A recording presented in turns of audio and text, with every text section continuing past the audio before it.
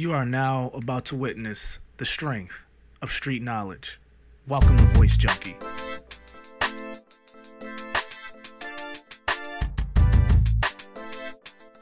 It's been an exciting and eventful week in the world of professional wrestling. This past week, a new professional wrestling league called AWE released. It's a great fan affair. I mean, it's ran by the billionaire owners of the Jacksonville Jaguars for the NFL, and it's run by Cody Rhodes, the Young Bucks, the tag team, and then also Kenny Omega. So it opened to great fanfare because you had the main event match of Chris Jericho versus, Kenny Omega. At the end of the match, you had a surprise, guest appearance or surprise introduction to the new and reborn Dean Ambrose. Now he's going as Jon Moxley. So, I can go on and on and on about the show. I'm not going to give no reviews because you can get all those reviews online. I just wanted to talk about the dynamic of what AWE brings to professional wrestling, how it helps professional wrestling excel and get better. Because right now, the only show in town, and the only show in town that has been around, has been WWE. WWE has been the only show in town since they purchased WCW back in 2001. Since then, we've been bored to death. I mean, I'm not going to say in the past 20 years they haven't done anything eventful after the Attitude Era in the 90s, but it has been pretty relatively safe for the past 10 to 15 years. They've been, so entrenched in this PG era that it's just disgusted everyone that's in my generation. I'm about to be 35, but the millennial generation, the older millennial generation like my generation, or, the people that's, 35, 40, 42, in that age range, we've been disgusted. We're the ones that's really been supporting the product. We got kids. Yeah, we may bring our kids, but guess what? Guess who's paying those tickets? Us. And we grew up watching the Attitude Era. We grew up watching the rivalry, the Monday Night Wars between WCW's Nitro, Monday Night Nitro, and, WWF at the time, now WWE's Monday Night Raw. I mean, those were the greatest times, man, and they'll never get to those times again, but it brought competition. It brought better product across the board.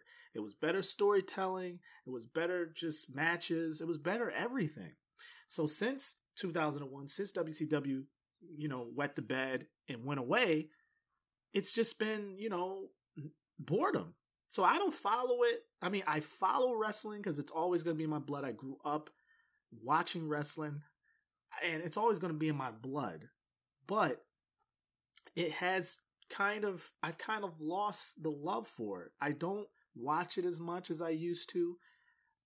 I don't watch it nearly as much as I used to, but I do follow it. If somebody on the street said, hey, what's going on with this wrestler, or what's going on with this event, or what's going on with this, that, and the third, yeah, I can tell you what's going on. I always follow it. I always keep a close ear to what's going on in the streets or what's going on in the internet streets.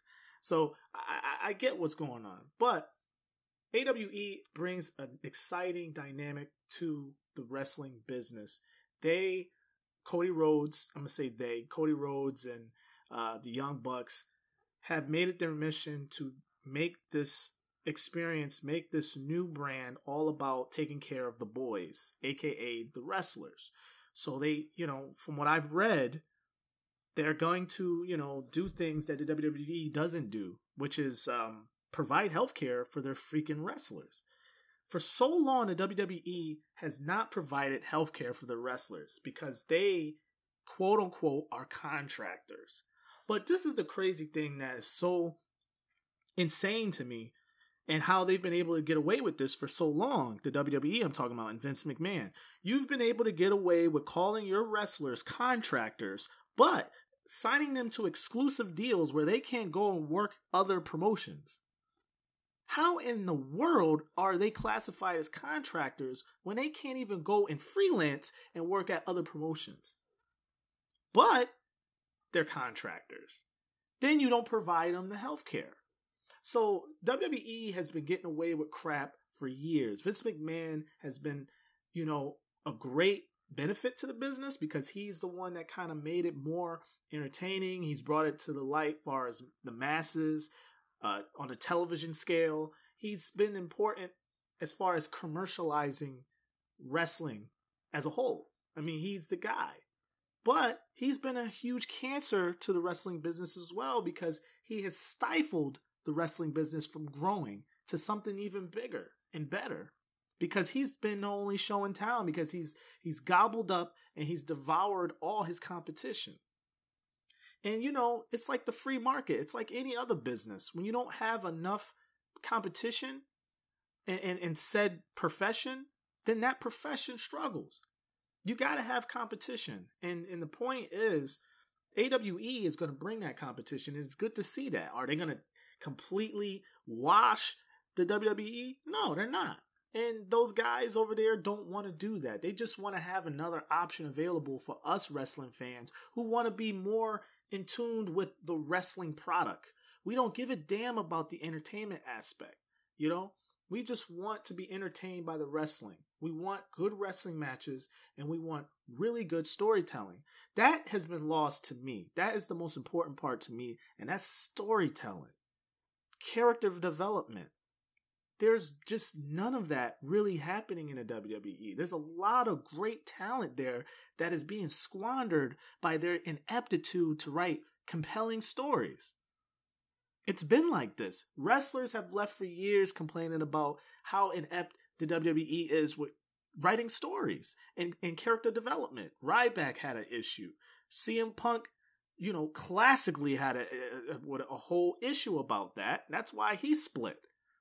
And Jon Moxley, aka formerly Dean Ambrose, is going all over the internet, all on these different podcasts, and explaining his issue with the WWE and why he ultimately decided to split himself. And he didn't, you know, credit to him. He didn't really, you know, he didn't crap all over the WWE. He just said, listen, I have these issues with how the product is being, ran. Far as my character and how my character is being portrayed, and it's just not the character that I want. I want. It's basically he's saying, listen, I don't agree with how Vince McMahon is writing my character and how his little minions, his AKA's writers, is writing my scripts. I don't need anyone to write a script for me. I can do this shit without that. Because Dean Ambrose, aka Jon Moxley, knows my character best. That was his whole point.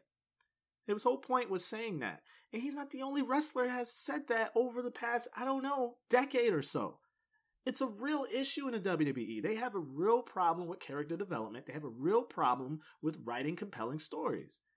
You got Roman Reigns going on TV a few years ago when we crapped all over him. You telling Roman Reigns to throw a line in his promo talking about suckering succotash or whatever.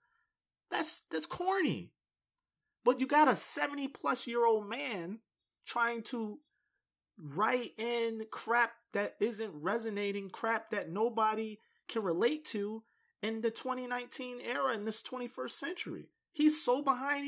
He's so out of touch, Vince McMahon. It's gross how out of touch he is. And now, I've read stories, him and Hunter having, Hunter, Triple H, having issues with creative and how in the creative direction and how things are being written. I mean, perfect example. Look at NXT, right? NXT just had their pay-per-view last night in my state of Connecticut in Bridgeport, and they tore the house down. They had A's across the board. Every match on the card got an A. And that's no coincidence. That's because NXT nails it consistently when it comes to storytelling and character development.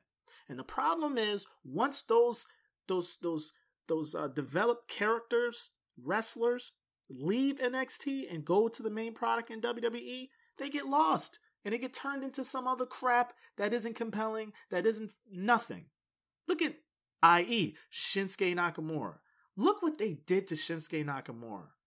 That man was a fucking rock star in New Japan Wrestling, and he was a rock star in NXT because NXT knows how to write compelling stories and they know how to develop characters properly. He was a rock star. Then he got to the main roster and he's forgotten. He's just another guy. Because Vince don't know what the hell to do with a Shinsuke Nakamura. You know? Now wrestlers are seeing the success of AWE and they're seeing how good it is. How the grass is in fact greener on the other side. Now, to give credit to the other independent leagues, look, before AEW came out, look, other wrestling leagues are pretty good. And they've been surviving and been able to, sustain themselves throughout the years. Yeah, they're not big major promotions. Like, I'm talking about, organizations like, ROH, like Ring of Honor, New Japan Wrestling. Like, they've been doing really good, compelling matches and storytelling. They've been doing that for years. So this is not me glorifying AEW. I'm only saying, look, AEW is just going to bring that same energy from the independent scene, bring that same energy, but bring it on a bigger and higher scale, a more broad scale, because they got the money. They got a billionaire backing them. So now it's a whole new ball game when it comes to the world of professional wrestling. They got the TV deal already. They're going to be on TNT. It's like the Monday Night Wars all over again. Now, we don't know what day they're going to have their television show. I'm not sure if it's Monday. I'm not sure if it's Tuesday. I'm not sure what day that's going to be because they're not going to launch that show until the early fall. But it's a good sign for professional wrestling.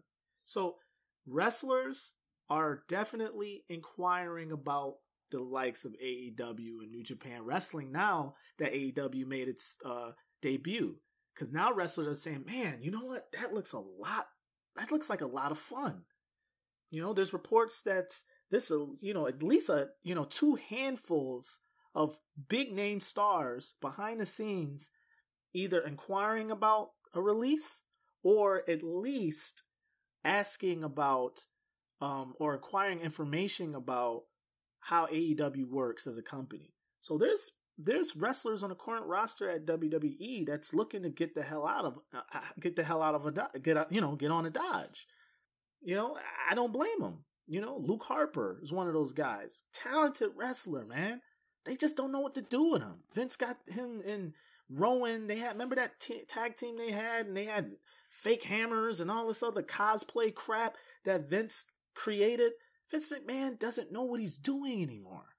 He doesn't know what he's doing anymore. And that's fine. He can go away and be a chairman of the board, worry about business. And hey, Vince, go and, put all your energy into the XFL. Remember, XFL failed miserably before. Now you invested, hundreds of millions of dollars to relaunch it. Why don't you put all your energy into that, Vince, and turn the keys over to Shane, your son, or turn it over to Hunter, who's already doing a hell of a job over there in NXT. That's what Vince needs to do. If WWE doesn't want to have this mass exodus of superstar wrestlers saying, you know what, I know you can give me more money, but I'm going to split anyway because I'm going to trade money for my happiness. Like, I'd rather have happiness over a freaking pot of money. And a lot of wrestlers have that mentality. And it's not going to stop. There's still going to be a mass exodus of wrestlers that's going to leave until the WWE changes its tune, man. You can't keep waltzing out Brock Lesnar, paying him God knows how much money. He's not drawing asses to the seats. Newsflash, Vince. Brock Lesnar is not an attraction. He's an attraction to you. You get a crazy hard-on for having some kind of control over Brock Lesnar, which you really don't because he has control over you. You keep giving him a pile of money while he has 10 dates a year? It's a joke. You're paying the Undertaker, a quadrillion dollars to have a match in Saudi Arabia or WrestleMania, and this guy's 50 years old. You keep bringing back these old stars to try to juice up and get ratings, and it's not working anymore. This is all a part of Vince's, plan, I guess. And it's not really a good one.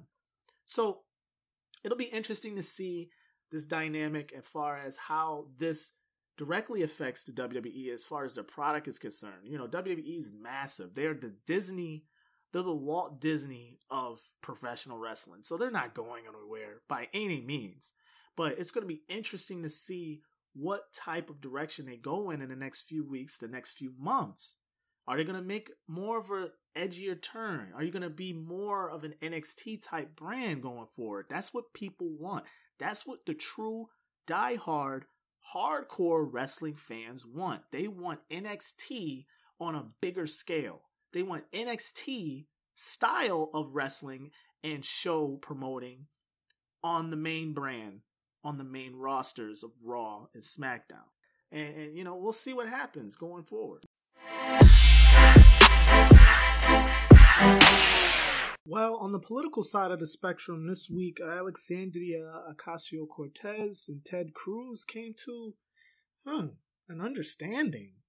So yes, Ted Cruz, the senator from Texas, and Alexandria Ocasio-Cortez, AOC, congresswoman from New York, both agree that we need to rid the system of politicians who hang up their career as politicians, who go through the back door and become lobbyists to work against the best interests of Americans so they can get themselves a bigger payday.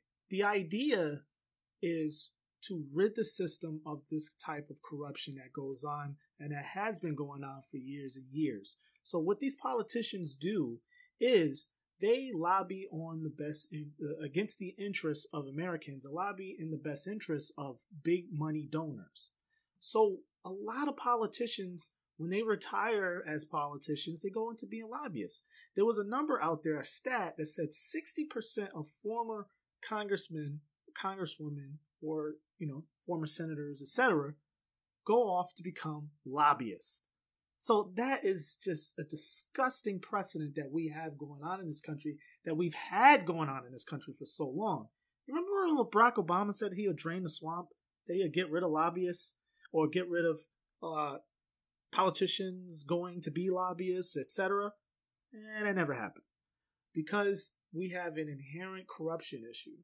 If you don't understand politics, AOC and Ted Cruz are on the complete opposite side of the spectrum when it comes to ideology and when it comes to party. One's a Republican, obviously. One's a Democrat.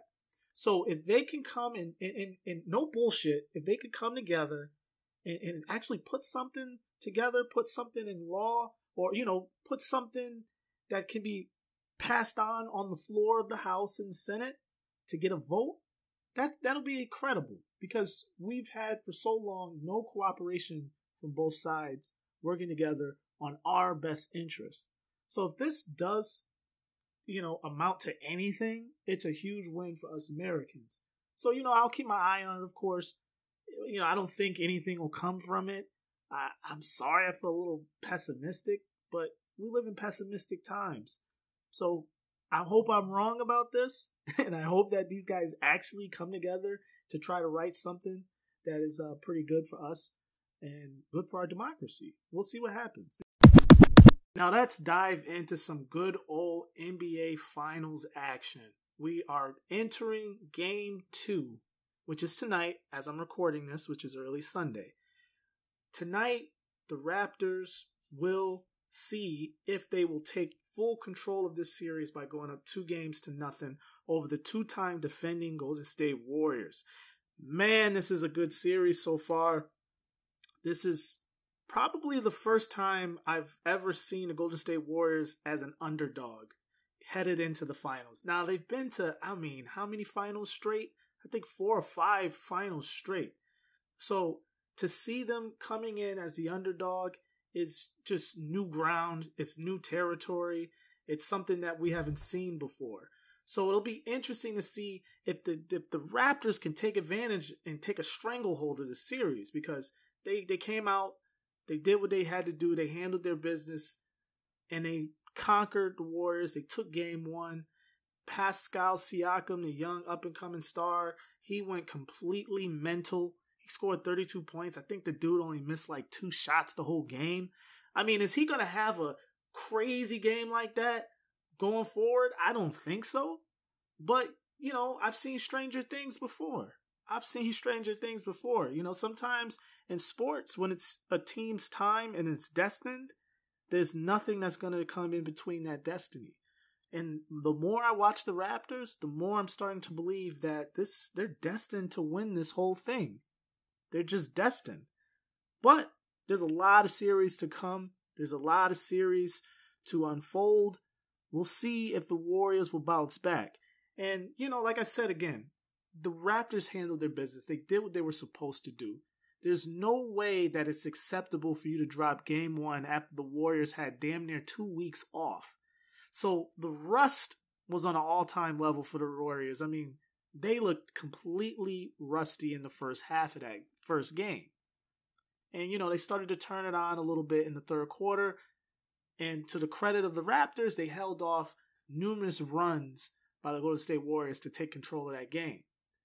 But, the Warriors have their own issues. You got Iguodala. He's limping around. He got hurt again at the end of that game.